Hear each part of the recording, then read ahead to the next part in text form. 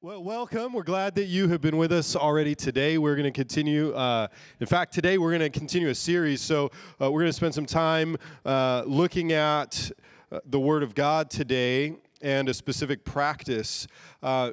Our rhythm here at the church is that we'll spend some time studying books, and we'll go through some book studies. We just finished a series studying the book of Ephesians. And then from time to time, we also do a little bit more of a topical discussion around a theme. And so we've been in a theme for the last couple of weeks, a series that we're calling Rule Your Life. We are spending the next several weeks talking about spiritual disciplines or practices that we want to encourage you and join with you as a church family to include in your personal life and your relationship with God. The framework for those spiritual disciplines is something called a rule of life. This is an ancient idea for the people of God, that a rule of life is not rules for your life, but it's a framework or rhythms for your life. And so a rule of life is like a trellis that you can attach spiritual disciplines on, like you attach vines onto a trellis in your yard, and then your life or your spiritual life grows up on that framework or that rule of life. And so we've been talking about this for a couple of weeks. Pastor Mark talked to us about meditation last week, and today we are talking about prayer. So, what is prayer? Let's start with that, and then we're going to look at prayer a little bit today. So the dictionary defines prayer as a solemn request for help or expression of thanks addressed to God or an object of worship. Now, prayer in its most simple form is often, if I just said, hey, tell your neighbor what prayer is, I would imagine that most of us would have said something like talking to God. Like in its most foundational definition, we would say prayer is the moments when I'm talking to God. But I think maybe then we would try to come up with some other words, because something inside of our hearts and minds might say, but I feel like it's something more than that, right? So we have this idea that prayer is both simple and wildly dynamic. And so, in fact, as we think about what prayer is, there was an author who wrote a book called Armchair Mystic. His name is Mark Thibodeau, and he actually wrote about 4 stages of prayer. This might be helpful for you as you're thinking through, well, what else would I have said about what prayer is if I were to say something like that to my neighbor? And so Mark Thibodeau, he says that prayer can be looked at in the first stage as talking at God. He describes this as the lovely childlike prayers that are filled with lists of thank yous, straightforward asks, and memorized graces and going to bed prayers. My mom used to call these our parrot prayers, right? These are the prayers that your kids say every time they go to bed or at the dinner table, and it always starts with the same phrase. Like our kids talking at God prayers would sound something, they would begin something like, "Dear Lord Jesus." Right? Something like that. And then you would say the exact same kind of recited prayers. Nobody wrote that prayer down. It's just the way that your kids just decided, I'm going to pray this exact prayer every single time that I pray. That's the talking at God prayer. Thibodeau then goes on to say that we then talk to God, where we find our words and learn a monologue and to intercede from our hearts about our desires and our needs. This is the kind of prayer we've been doing today. In circles like ours, we might call that spontaneous prayer, where I'm not just saying the same simple words over and over again, but I'm pouring my heart out to God as I'm also asking God to pour His Spirit out on me, right? It feels a little bit more robust. Pentecostals love some talking to God prayer. He goes on to say the third stage of prayer would be something like listening to God. We're going to talk about this one a little bit more today, but he would say that this is the understanding that prayer is a dialogue that requires listening to God's thoughts and not just my own. And then being with God is the basis of contemplative prayer, which rests in God's presence without concern for what prayer activity is going on. So just being with God itself is a function of prayer. I think that we know, though, that types 1 and 2, the talking to and talking at God, are probably the representations of prayer that feel the most familiar to us. They're probably the kinds of prayer that most of us engage in, and probably the kinds of prayer that most of the world thinks about when we ask people outside of the church, what is prayer? And I think that's what elicits this common mockery of prayer, which says, oh, thoughts and prayers don't really do anything. Because the idea is prayer is just you talking to the void of nothingness that you call God. Right? Now, we know as Christians and people of prayer, people who have relationship with God, that prayer is not actually a waste of time. In fact, the author and theologian Dallas Willard went in on this idea in his book, The Spirit of the Disciplines. He said, how misguided are those who regard prayer as irrelevant to social conditions? No doubt many things called prayer are quite useless in every respect, but nothing is more relevant to social conditions than the transformation of persons that comes from prayer at its best in the life of the disciple of Christ. If you pay attention to the subtlety of what Willard is saying there, he's saying that prayer changes the world around you and the world within the person praying. It does something to us as much as it does something through us. That prayer is powerful. Amen? Just like James says in chapter 5 of his book, James 5:16 specifically, he writes that the earnest prayer of a righteous person has great power and produces wonderful results. Or in one translation, it just simply says, that kind of prayer gets a lot done. So the problem with prayer is not that it does not work, but that we often fail to work at it. And so today we want to talk a little bit about prayer. In fact, if we unpack this idea a little bit further, it's interesting that the world says that prayer doesn't work, and how many people say that they don't pray. Tyler Staton, in his book, Praying Like Monks, Living Like Fools, which I highly recommend if you have questions about how to pray, he says, any way you measure it, prayer is bigger than the church, and it's not close. Everybody prays. Everybody always has. And there's no end in sight. He goes on to explain the basic argument he's making is that prayer is not even simply a Christian activity, that everyone is praying. The question isn't, are you praying, but to whom do you pray? Right? We understand that some people pray to other gods. In many cases actually believing they're praying to a deity or to a god, and in reality probably engaging with demonic spirits or praying to, maybe in some other cases, praying to themselves. I have friends, and maybe you have friends and family members like I do, who we would say are humanists, and the highest power in their life is actually themselves. And so when they pray, they're actually just, what they're doing is it's a function of stirring up their own willpower and strength to try to get something done. And we know that that is going to fall wildly short. It's going to fall as short as their own power, which is probably not much. So, everyone prays. Everyone. Look at your neighbor and tell him, just because sometimes we talk about prayer at church and you go, oh, I don't pray. I feel like a terrible Christian right now. And then the pastor's going to give me a few points about prayer and I'm going to feel like an even worse Christian because I don't do the things that he said that we should do. Just look at your neighbor real quick and say, it's okay, you pray. Just encourage your neighbor first. Tell your neighbor that you pray. Oh, God, whoo. All right, good. Okay, now take a deep breath and let's move on. Okay, there's a lot that I could say about prayer. The reality is there are books and books and books written about prayer. I've already recommended one to you. I highly recommend that you read Tyler Staton's book on prayer. We can talk about it after church. It's very, very good.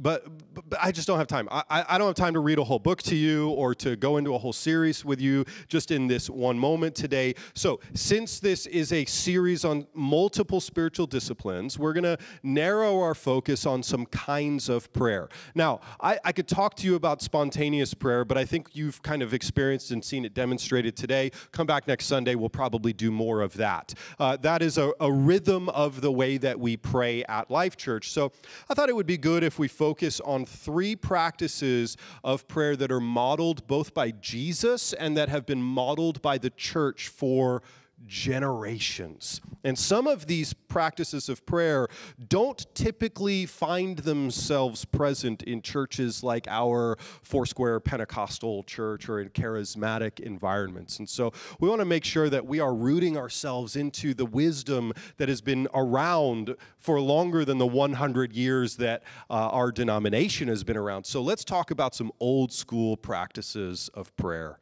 today. Sound good? The first practice of prayer that I want to talk to you about today is something called listening prayer. Now, the missionary to the Philippines, Frank Laubach, wrote, "The trouble with nearly everybody who prays is that he says amen and runs away before God has a chance to reply." Listening to God is far more important than giving him our ideas. Listening prayer is the answer to the trouble that we don't hang out long enough for God to answer, right? Have you ever heard of somebody maybe use this expression? I don't know where this expression went or came from, but it used to kind of hang around the church when I was growing up in church, and people would call certain kind of prayers their grocery list prayers, right?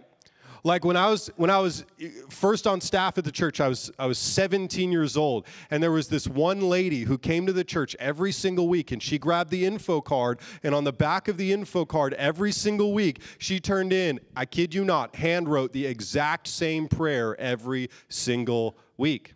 It was a good prayer. We prayed that prayer with her every single week, but I actually memorized the prayer.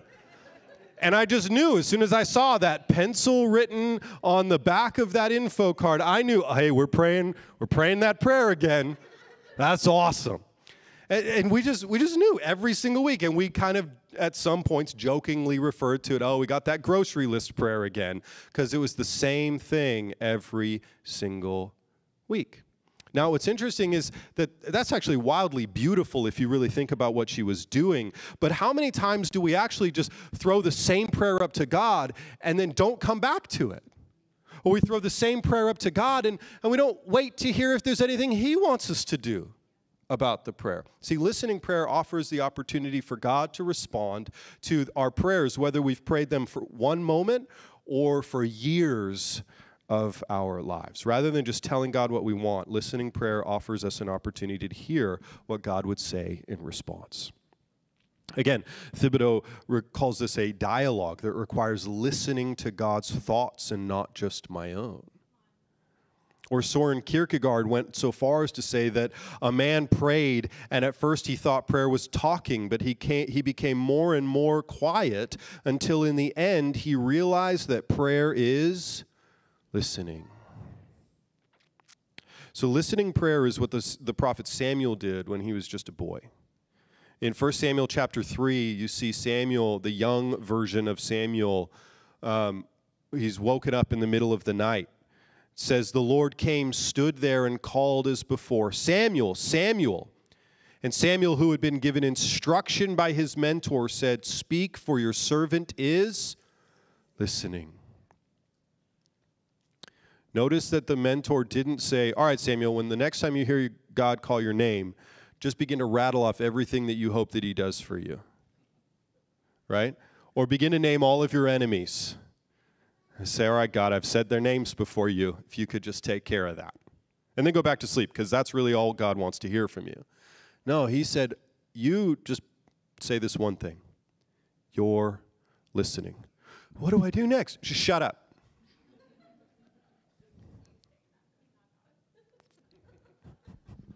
My wife wants me to clarify that I said shut up, not God.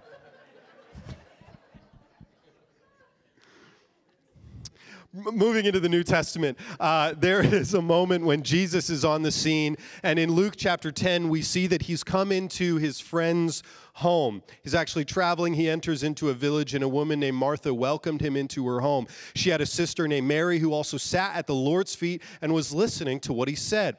But Martha was distracted by her many tasks, and she came up and asked, Lord, don't you care that my sister has left me to serve alone? So tell her to give me a hand. And the Lord answered her, Martha, Martha, you are worried and upset about many things, but one thing is necessary. Mary has made the right choice, and it will not be taken from her. Mary actually models listening prayer for us in this moment beautifully, sitting still, putting off work for a time, and paying attention to only what God has to say. Now, you can't build a life on sitting still and putting off work forever, but there are moments when listening prayer is the order of the day, and Mary knew right now is not for making sandwiches. It is for sitting at the feet of Jesus and just listening. Martha was busy working for Jesus, but Mary stopped to listen to Jesus. So therefore, listening prayer can be practiced when we listen to scripture readings. After all, John chapter 1 verse 1 tells us that John chapter 1 tells us that Jesus is the Word of God. So listen to Jesus speak. We practice listening prayer when we prayerfully listen to worship music or to guided prayer. For example, we recommend around here an app called Lectio 365, which is a daily, in the morning and in the evening, a scripture reading and guided prayer. Or another app called Pray As You Go, which is often incorporating worship music and scripture reading into a daily opportunity for you to just stop and listen. Listening prayer is done when you sit quietly, maybe with no music and no scripture reading, and just listen to what the Holy Spirit of God might speak to you, which again he does by reminding us of Scripture or by speaking directly and prophetically by the Holy Spirit. Sometimes this comes in expressions of love or peace or by giving prophetic words or visions to his people. So we begin to see that listening prayer might actually be at the core and foundation of our ability to hear from God in any way. Could you imagine going to school, never listening to a single lecture and expecting to receive a degree? I went through most of high school and wondered why my grades were so bad. Because I never listened to what the teacher said. Listening prayer is the function of stopping to listen to what the teacher has to say. Now again, listening prayer is not the only type of prayer that we should practice. But I put this one at the top of our list for today because I think it may be foundational to our beginning to practice genuine, regular modes of prayer. Okay, so let's talk about how we do it. Let's just make it practical. There's a couple of verses there, but let's skip on to, there's a list here that I can give you. Listening prayer looks like this. How do you do it? I think you practice listening prayer when you find a distraction-free space. Okay, in 2023, I actually have to tell you that listening prayer happens best when your phone is not in the same room as you. Okay? So put your computer away. No work is happening right now. Your phone is in the other room. Maybe you set a timer in the other room so you can come and sit down and just listen, right? So a distraction-free space. Set your focus on God, being aware, that should say aware of his presence. Prepare your heart and mind to listen for anything God might say to you as you pray. You might, again, listen to music or to scripture reading or even guided prayer. You can be prepared with a pen and a piece of paper. I highly recommend not the Notes app on your phone. A pen and a piece of paper. I've taken to the habit of just carrying a journal with me at all times, and I almost always have a pen in my pocket so that if God says something to me, that I can just scribble that down. Also, a great function of listening prayer is that when your actual grocery list comes into your mind and you go, oh, I need to make sure I get milk. Just write that down too so it can leave your mind and you can focus back on God. Right? It is actually not a sin for you to have random thoughts pop into your mind. In fact, in many liturgical circles, you find priests and monks who will remind us that you might feel convicted every time that your mind wanders from God in prayer. But many of our spiritual leaders and wise people would say to us that your mind wandering is not a sin. It's an opportunity for you to have your heart and your mind brought back to God.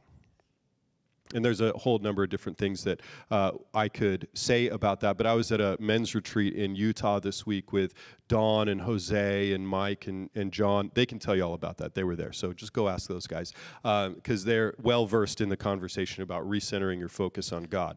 You're welcome, fellas. All right, last thing about how you can practice listening prayer is that then just record what needs to be recorded. Again, record what needs to be recorded in your journal, not with your phone. And then when the moment is done, if you really need that in your phone, just grab the recording app or the notes app and you can record when you're done, but give all of that time and attention to God. Why do you wait to pick up your phone until you're done? Because Instagram. Because whatever app you have that distracts you, just leave it in the other room, okay? So listening prayers, focused time. Now, Jesus made it a rule for his entire life to practice listening prayer. In fact, you regularly read that he wakes up, made a habit of getting out of his normal rhythm or getting out of his normal time with the boys and going off by himself and listening to God. And he did this so much that even when his life became chaotic, he was able to hang on to his connection to the Father. And I think this is why this becomes a gift for us as well. Wouldn't it be so wonderful if the next time your life got chaotic, that you've been practicing listening to God's voice in the peaceful times, that you still know how to hear him in the chaos times? So listening prayer becomes a gift to help us do exactly that. So a second kind of prayer that I would like us to look at today is connected to a word that might be unfamiliar with you, but we have begun using this word regularly here at Life Church, and that would be liturgical. So I want to talk to you about liturgical prayer. Now, again, I know that the word liturgical or liturgy might not be used in the circles that you grew up in, but here we're just bringing that word right into 2023 in this charismatic church. So if you were to define liturgy, the Webster's Dictionary would define liturgy as a customary repertoire of ideas, phrases, or observances. It's stuff you do, like regularly, patterns, intentional habits. Now, when we talk about liturgy, these are intentional spiritual habits that drive us closer to God. In fact, James K.A. Smith, in his book, You Are What You Love, writes that liturgies are not just things we do, but things that do something to us. So liturgy is a structured spiritual practice designed to form you more into the image of God. And you might think, well, I don't have liturgy. I go to a Pentecostal church. Ha-ha! You remember when I came up here today and I interrupted at the first song instead of our normal habit, the third song? Just the fact that that was weird and like a surprise. Oh, we're not doing the prayer after the third song. Points to the fact that we have a regular liturgy here in our church. Now, does that make it bad or unspiritual that we usually pray at the end of the third song? No, that's just a rhythm. It's a rhythm, but because the Spirit of God can move and interrupt and speak whenever he wants in our church, we'll just try our very best to follow his leadership, and sometimes we miss. But today, we're just going to start talking and praying and leading us into something earlier on in the service. So we took a bit of a break from our liturgy, from our regular practice, right? By the way, James K.A. Smith, in his book, You Are What You Love, goes on to great detail to explain that you have a liturgy of everything, right? There's a liturgy and a practice of the way you do dinner with your family. There's a liturgy for the way that you purchase food every week or the way you purchase clothing. In fact, the last time you went to a mall, Smith has a great portion of his book that talks about how just going to the mall is like a practice of worship. Right? Like you walk up to the cash register, the altar, and you give the cashier, the priest, your tithes and offerings, and you get your blessing in return, right? Now, Smith actually goes in on that, not to mock, but to point out how everything we do has rhythms associated to it. And if we're paying attention, even the way we shop can become a function of worship. Right? Okay, well, not the point of the sermon, but I just wanted you to understand you have liturgy. Again, liturgy is a structured spiritual practice designed to form you more into the image of Christ if we are intentional about our Christian liturgical practices. So that said, liturgical prayer, Adele Calhoun helps to define this by saying it is a written or memorized prayer that serves as a framework for individual or corporate worship and devotion. So, do you want to like update because you're not sure that you like the word liturgical, doesn't roll off the tongue really very well, and you're not sure that you want to say the word liturgical? So just say written. Written prayer, that's what we're talking about right now. But just for rooting ourselves in the larger conversation of the historical church, liturgical prayer. In fact, Adele Calhoun goes on to say that liturgy is grounded in repetition, not improvisation. So that's written prayer versus spontaneous prayer. And there's incredible power in having prayers that are already written for us. But charismatic and Pentecostal people, we tend to say, well, that's too legalistic or too religious. I don't know that I want to not just say whatever comes to my mind when I pray. That liturgical prayer doesn't sound emotional enough or passionate enough. And again, there's a place for emotional, passionate, spontaneous prayer. But liturgical prayer is designed to help us learn to resist having our prayers be led by our passions. And so it's wise for us, at times, to pray prayers that were already designed for us. Great examples of short liturgical prayers are prayers that the church for generations have been referring to as the Jesus prayer. You can find these in Luke chapter 18. They're very short. They go like this: Son of David, have mercy on me. In fact, just let's practice that together. Let's practice this short liturgical prayer. So it goes, Son of David, have mercy on me. Okay, so you ready to pray? Begin. Son of David, have mercy on me. Let's try that one more time. Begin. Son of David, have mercy on me. Now, you could practice that liturgical prayer all day, every day, right? Like the next time you're driving on the 405. And you get cut off. Son of David, have mercy on me. Reminding yourself that, but for the grace of God, there you also cut people off. Right? Son of David, have mercy on me. I love the idea that you can have such a short prayer that is so powerful. At another time, we might also talk about the practice of breath prayer, which would be to breathe in with half a prayer and breathe out with the other half of a prayer. The Jesus prayer is a great example of exactly that. Again, for sake of time, we're not going to spend too much time on that, but you can begin to imagine how powerful it might be just to pray around your very breathing. So they can be short, they can be long as well. I mentioned James K.A. Smith a little bit in the same book, You Are What You Love. He talks about how liturgical prayers often have a sense of poetry to them, which makes them more memorable and allows them to somehow get into your bones and become a part of your life and your DNA or the culture of a church community. Smith actually contrasts two kinds of prayers, a modern prayer of confession and then an ancient prayer of the church. And here's actually Smith's example of what he would call a modern corporate prayer. And just so you know, this is what Smith would say is a bad example of a corporate liturgical prayer. Okay, so you'll begin to catch this. What Smith isn't saying is this is a bad thing to pray about. He's just saying this isn't a helpful way to do liturgical or corporate or written prayer. So listen to this. It's kind of clunky. He says, today we confess that we have not done enough to protect our planet. We confess that we have failed to insist that our government sets standards based on precaution. We confess that we as consumers have allowed companies to release dangerous toxins that destroy fragile ecosystems and harm human beings, especially those among us who are most vulnerable.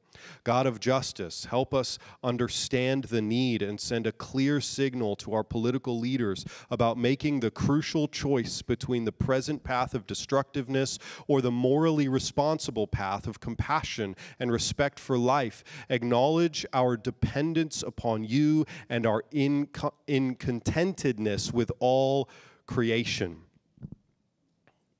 It's a good prayer, but do you remember any of that? God of justice. Okay, so again, to be clear, not a bad thing to pray about, but not helpful in its clunkiness. For us to have this prayer get down into our bones. Smith says about this prayer example that it just doesn't have any rhythm or cadence to it that makes it sing. And for this reason, it might be a good confession, but it won't be one remembered. So then he offers, in contrast, an ancient liturgical prayer of confession for the church. And it sounds like this: Most merciful God, we confess that we have sinned against you in thought, word, and deed, by what we have done and by what we have left undone. We have not loved you with our whole heart. We have not loved our neighbors as ourselves. We are truly sorry and we humbly repent. For the sake of your Son, Jesus Christ, have mercy on us and forgive us, that we may delight in your will and walk in your ways to the glory of your name. Amen.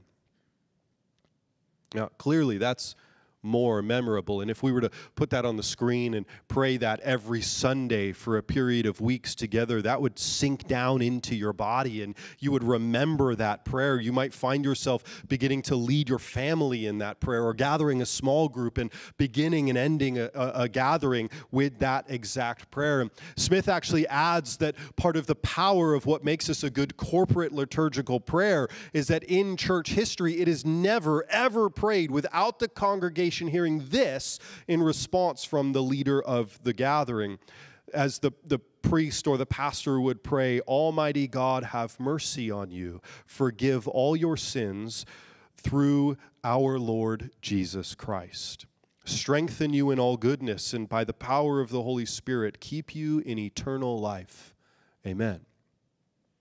So liturgical prayers, they have a way of rooting us into a community that both confesses and receives forgiveness, not from the pastor praying, but from the God through whom the pastor, through the pastor. Anyway, that got jumbled in my mind. Let me start that sentence again. I should have written this down and have it be a more liturgical thought. Wow, that thought went sideways quick. Here's the point. The pastor blessing you in return of your confession, of a written confession, isn't magical, right? But it's a reminder that in the same way that you confess with these words, you will always hear this blessing of forgiveness in response. In the same way, so that you never doubt. When I come to confess like this, I always hear God forgive like that. Every single time. That's powerful. Root that into a church, and you begin to normalize confession. Right? You begin to normalize that when we pray to God, God always responds to us. Now again, there are times when we have spontaneous prayers, and God responds to us in ways that are surprising and unexpected. But isn't it beautiful to see that God is so consistent in his faithfulness? And liturgical prayers, as they have a way of rooting themselves in our brain like the lyrics to a song, are good reminders of how God is the same yesterday, today, and forever, as it says in Hebrews 13:8. So the goal of praying these kinds of prayers together with the church is that you would remember them during the week as the church is sent out into the world. And by the way, evangelical churches and Pentecostal churches have rhythms like this. In fact, I was at a church for a while where the pastor would stand up and pray this before every Sunday. He would pray, "This is my Bible," so he would have everyone hold up their Bible. Say, "This is my Bible. I am what it says I am.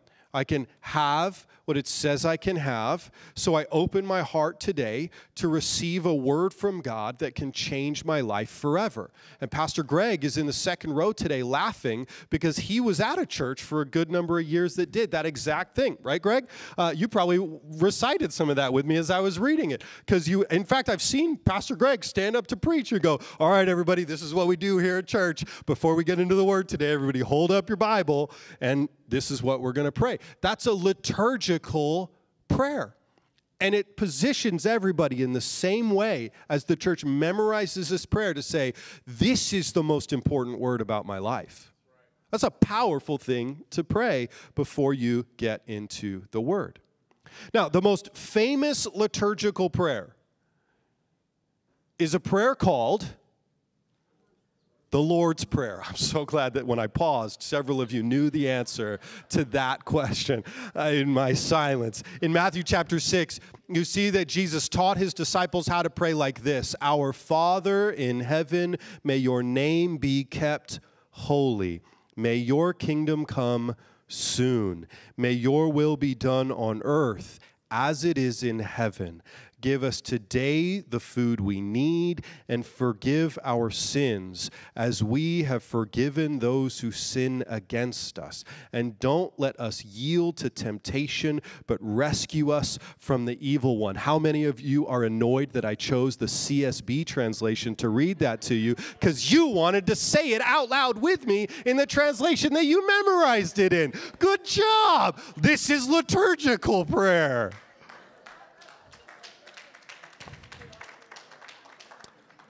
That landed way better than I thought that it would have.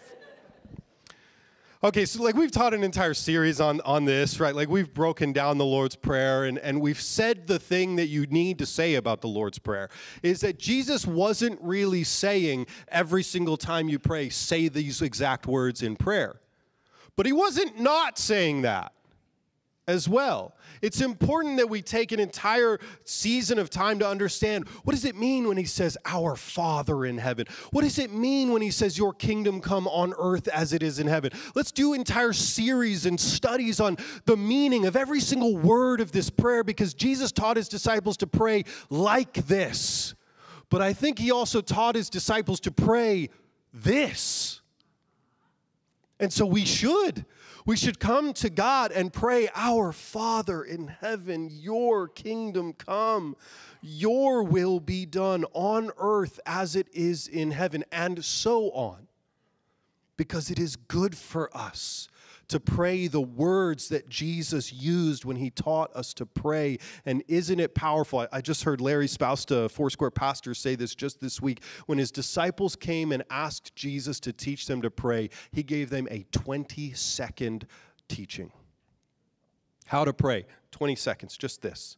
Pray this. Isn't that incredible? And I'm sorry that I didn't just take 20 seconds today. I think it is important. So if you want to practice liturgical prayer, here are 3 things that you can do. Find a written prayer. Read it out loud, and then repeat that on the regular. Just repeat it.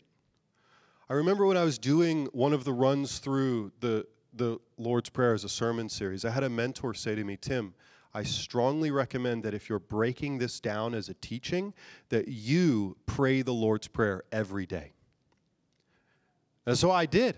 Every day. I just came back to the Lord's Prayer, and I just prayed through it every single day, just as a liturgical prayer, as I was preparing my sermon for that week, for the portion of that prayer that we were going to walk through. Powerful experience.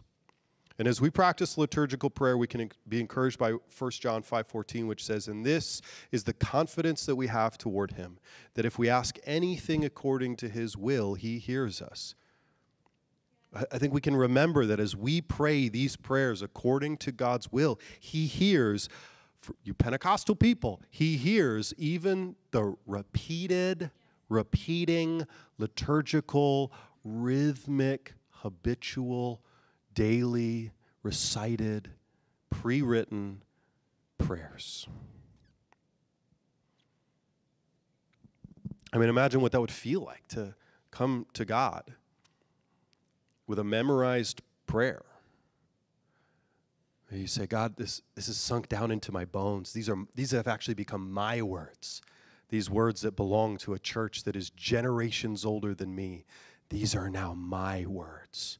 How much honor do you think the creator of the universe, the one who inspired those words generations ago, might find in your heart in that moment? So, we've talked about liturgical prayer. We've talked about listening prayer. Let's look at a third kind of prayer, which is considerably less structured. We'll say that. We'll call this the prayer of lament. Again, I want to reference Adele Alberg Calhoun, who wrote a great book called The Handbook to the Spiritual Disciplines. And she says that approaching God with the realities of sorrow, frustration, and angst that consume and distract. This is how she defines the prayer of lament. So now, American Christians, actually, we tend to hide our emotions, especially from God, right? I've offered this critique on multiple times from this very stage, that one of the things that we do in church culture is we show up to church on Sunday and we say, hey, how are you doing today? And then we're always like blessed and highly favored. Even if what you mean to say is, it's been a really terrible week. Now, it's true that in the name of Jesus, you are blessed and highly favored. But what you mean is something that you feel like you're not allowed to say at church. And this is a genuine and I think a reasonable critique that can be made of American church culture. And for some reason, we feel like we need to pretend like we have it together. And then we come to God and we go, God, I just want to say thank you for all of the good stuff. And God goes, let's talk about the not good stuff too. No, God, you've set me free from all the not good stuff. I have nothing to say to you about the darkness. And God goes, that's interesting, because whenever we're not talking, the darkness is what consumes your entire life and mind and thinking. Why don't you want to talk to me about that? Because I'm light and I am healing and I can actually provide hope for you. So the prayer of lament is the practice of being honest with God in prayer. I wonder if you really think about that. Does that mean that if I'm not bringing my dark and heavy emotions to God, my grieving to God, or my pain to God, does that mean that in prayer I find myself lying? It's just a question. I'm sure you're not guilty of that. But the prayer of lament is bringing what feels like death in me to the God that I trust gives me life. Right? See, Jesus was actually really comfortable with his emotions. He sets a really good example for us. In fact, prophetically, Isaiah 53:5 prophesies about the Messiah, who is Jesus, as being a man of sorrows and acquainted with grief. And then John 11:35 tells us that when Jesus' friend died and the crowd lacked faith in the moment, what does it say that Jesus did in the shortest Bible verse? Jesus wept. Jesus didn't look and go, no, we don't cry. Certainly not in front of the Pharisees. He wept. In Luke 19, we see that Jesus approached the city, the holy city of Jerusalem. And here's what he says as he cries over the holy city. If you knew this day what would bring peace, but now it is hidden from your eyes. For the day will come when your enemies will build a barricade around you, surround you, and hem you in on every side. They will crush you and your children among you to the ground, and they will not leave one stone on another in your midst, because you did not recognize the time when God visited you.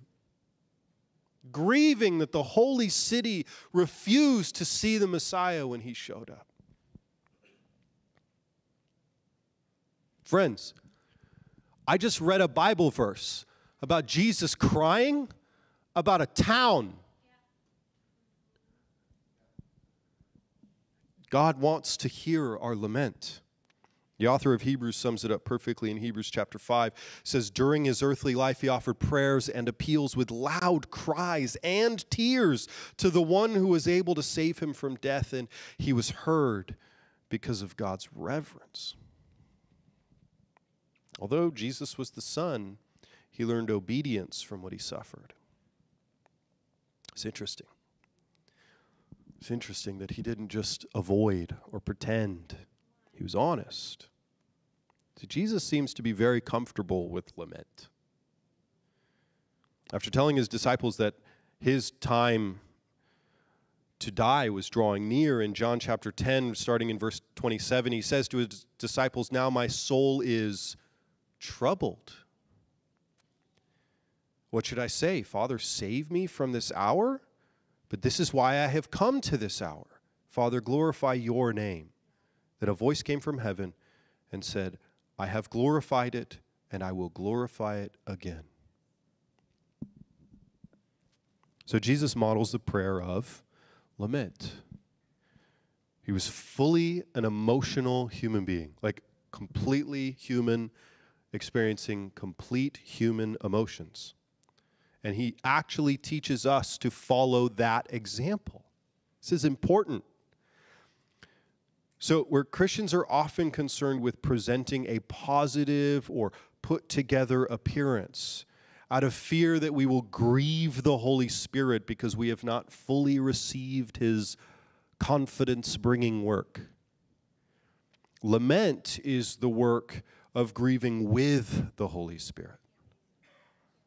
Because we come to know that he is our creator, the giver of our life, and it's only in him that we can walk through our grief, because we know that he is the comforter. Let's look at this just a little bit longer. See, Jesus' willingness to pray the prayer of lament actually positioned him perfectly in this journey to the cross. In Luke chapter 22, after the Passover meal, it says that he went out on his way as usual to the Mount of Olives, and his disciples followed him. When he reached the place, he told them, "Let's pray. Pray that you don't fall into temptation." Then Jesus withdrew from them about a stone's throw, knelt down, and began to pray. "Father, if you are willing, take this cup away from me. Nevertheless, not my will, but yours be done." Now, we could dull this moment by just a quick reading, or we could understand what is happening in this moment. That Jesus, fully human, somehow does not want to die. "Father, if you are willing, take this cup from me."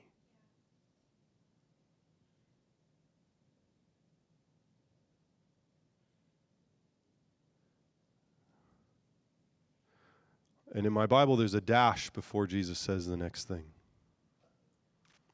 And I have no idea how long that lasted. But after that moment of honesty, aren't you so glad that Jesus said, "Nevertheless, not my will, but yours be done"? And I'm also thankful that Luke continued the story, because it says in verse 43 that then an angel from heaven appeared to him, strengthening him. Why would he have needed to be strengthened if he was just always okay?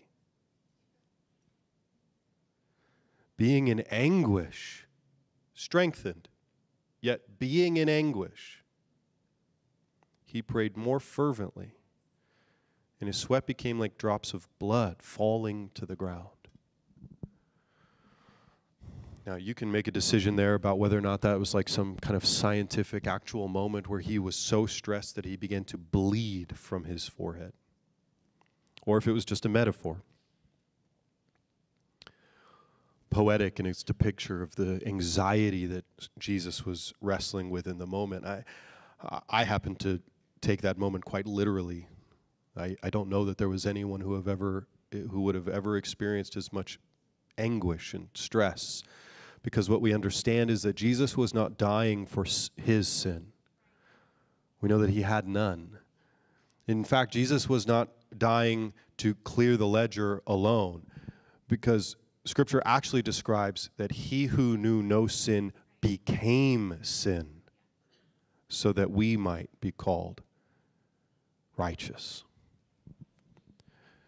Jesus, in his holy perfection of having never sinned in the garden, becomes this anguished, this stressed, and in the most human moment we see in all of Jesus' life, he seems to have lost his composure.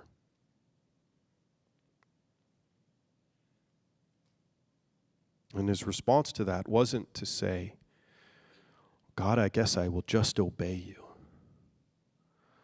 His response was to say, nevertheless, your will be done, but then continue in anguish, even while being comforted. This is not a simple moment to gloss over.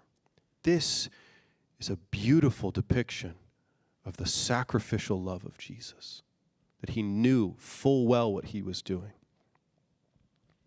And it's not lost on me as I make this illustration in comparison to the prayer of lament that you and I are not the Savior of the world. And that you and I will never know what it feels like to be the one to take on and become sin so that others might become righteousness. But I find that it's helpful for me to remember that when the most anxiety-riddled moment in all of human history led a man to honest prayer, and that I will never experience that degree of pressure, that it must be easier for me than I think that it is to bring my little things to the God who hears me. And I don't say that to in any way diminish the pain or the anxiety or the stress that you have in your life, but I somehow find it comforting that the most stressful moment I have ever experienced is not the stress of taking on the sin of all mankind. And thank God that he did that, because I am not strong enough for that prayer. And thank God that he set the tone, that in the hardest moment to pray for all humankind ever, that the perfect man turned to God in prayer. And so in my brokenness, I'm reminded and inspired to depend on God, to bring him my honesty, and to pray. This is the prayer of lament, to recognize that I am weak, but to come to God who gives me hope in life. And what's powerful is that after Jesus does all of this very honest praying, he gets up, he joins the disciples, he gets arrested, he is illegally tried, he is mocked and beaten, and willingly surrenders his life and dies. All without losing his focus for another single moment.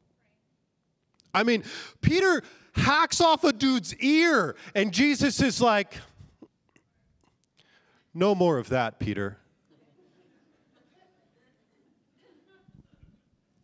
It's just the picture of composure and peace after that. Why? Because he had handled his honest business with God and been comforted and said everything he needed to say, and then said, God, having made this confession to you and poured out my heart in anguish and grief, I have been comforted, and now I can do the work that you have set into my hands to do. This is wildly inspiring, friends. Jesus is able to hold his peace because lament enabled him to release his anguish to God. And it offers us the same gift. And so we can practice lament by following the advice of Lamentations 2:19 that says, arise and cry out in the night, in the first watch of the night. Pour out your heart like water before the Lord's presence. Lift up your hands to him for the lives of your children who are fainting from hunger at the head of every street. In other words, bring it to God. Pour your heart out. Cry out to God. We can practice lament by prayerfully reading one of the 60 Psalms of lament. Just for context and clarity, that's 40% of the entire book of Psalms.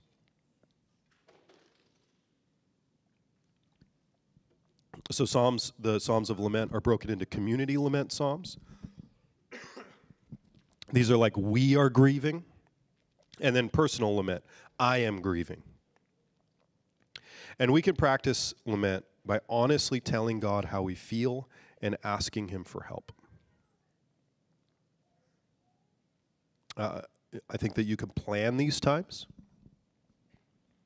You can plan them. Or you can spontaneously, at any moment when you feel overwhelmed, come to God who you know hears your cry. And so today, we've looked at 3 different kinds of prayer, looked relatively closely at them, at listening prayer, at liturgical prayer, and prayers of lament. The thread that runs through each of these, and really through all prayer, is not perfect communication to God, but developing relationship with God through dialogue, through listening, through reading, through reciting. Tyler Staton, again, in his book on prayer, Praying Like Monks and Living Like Fools, he says, prayer cannot be mastered.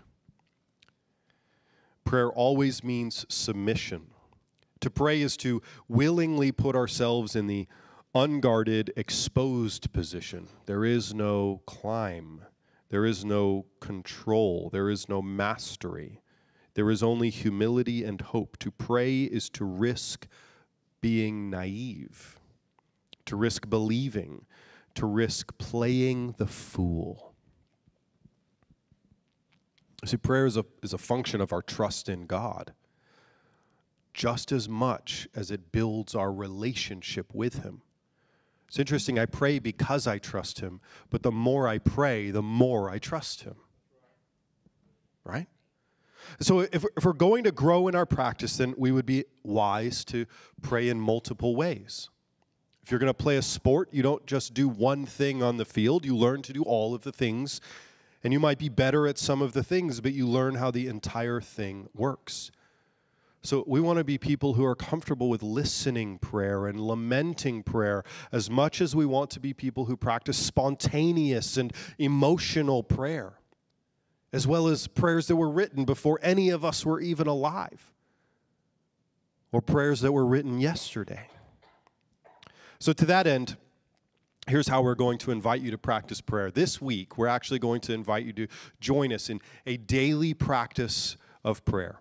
So our rhythm of prayer this week, and we're going to post these on our social media. We're going to send these out on our email, and as is now an official tradition at Life Church, when we put something like this up on the screen, I see lots of you get your phone out and already take a picture of it. So some of you already have the weekly rhythm in your phone because you just snapped a shot of the screen. But our rhythm this week of prayer is that on Monday, we're going to invite you to begin to pray about your week of working. We know that Sunday really is the beginning of the week. We love to say that Sunday is the first day of the week, which is why we come to church, to begin our week with God. But tomorrow as you go to work, we're going to invite you to pray about your work with us. Tuesday, you're going to be invited to lament, bringing your dark and heavy emotions before God. On Wednesday, we're going to pray together through the Lord's Prayer. On Thursday, we will practice listening prayer, which will not be the easiest of our days of prayer. Y'all like to talk. And then on Friday, we're going to close our week of working and prepare to enter Sabbath rest. If you don't know what the phrase Sabbath rest means, by the way, we'll teach on that in a few weeks. Just keep coming. Okay, so again, we're going to send this out to you in our emails. We'll post these daily on our social media, so you can follow us on social media. You can go to avlife.church and find a way to subscribe to our email if you're not already there. But this is what we're going to do this week as we together pray each day this week. Now, finally, as we wrap up this service, I'm going to invite you to join me in a liturgical prayer, the most famous one, which you remember is the Lord's Prayer. So a version of that's going to be up on the screen. I just want to invite us to simply pray this aloud together. And as you read this prayer, though, I want you to pay attention to the words. Think deeply about the words that are on the screen, and maybe this can make a fresh pathway in your heart that you can come back to find your way back to God. And then when we're done, I'm going to pray a blessing over you that is another liturgical prayer that I'll explain to you in a moment, and then we will dismiss for the day. Could you, as we pray this ancient liturgical prayer taught to us by our Savior himself, if you're able, stand to your feet with me as we pray. I'm going to look this way at the screen so that we can pray these words together. And let's pray together the Lord's Prayer. Our Father in heaven, may your name be kept holy. May your kingdom come soon. May your will be done on earth as it is in heaven. Give us today the food we need, and forgive us our sins as we have forgiven those who sin against us. And don't let us yield to temptation, but rescue us from the evil one. For yours is the kingdom and the power and the glory forever. Amen. Amen. If you stay standing, I'll pray this blessing over you today, and you will be dismissed. In Numbers chapter 6, there is a prayer that was given to the priests to pray over the people of God. And friends, I pray this blessing over you today. May the Lord bless you and protect you. May the Lord make his face shine on you and be gracious to you. May the Lord look on you with favor and give you peace. God, we pray this blessing over this church as we turn more and more to be people of prayer, that we may more and more live and look and even pray like you. In the name of the Father, and the Son, and the Holy Spirit. Amen.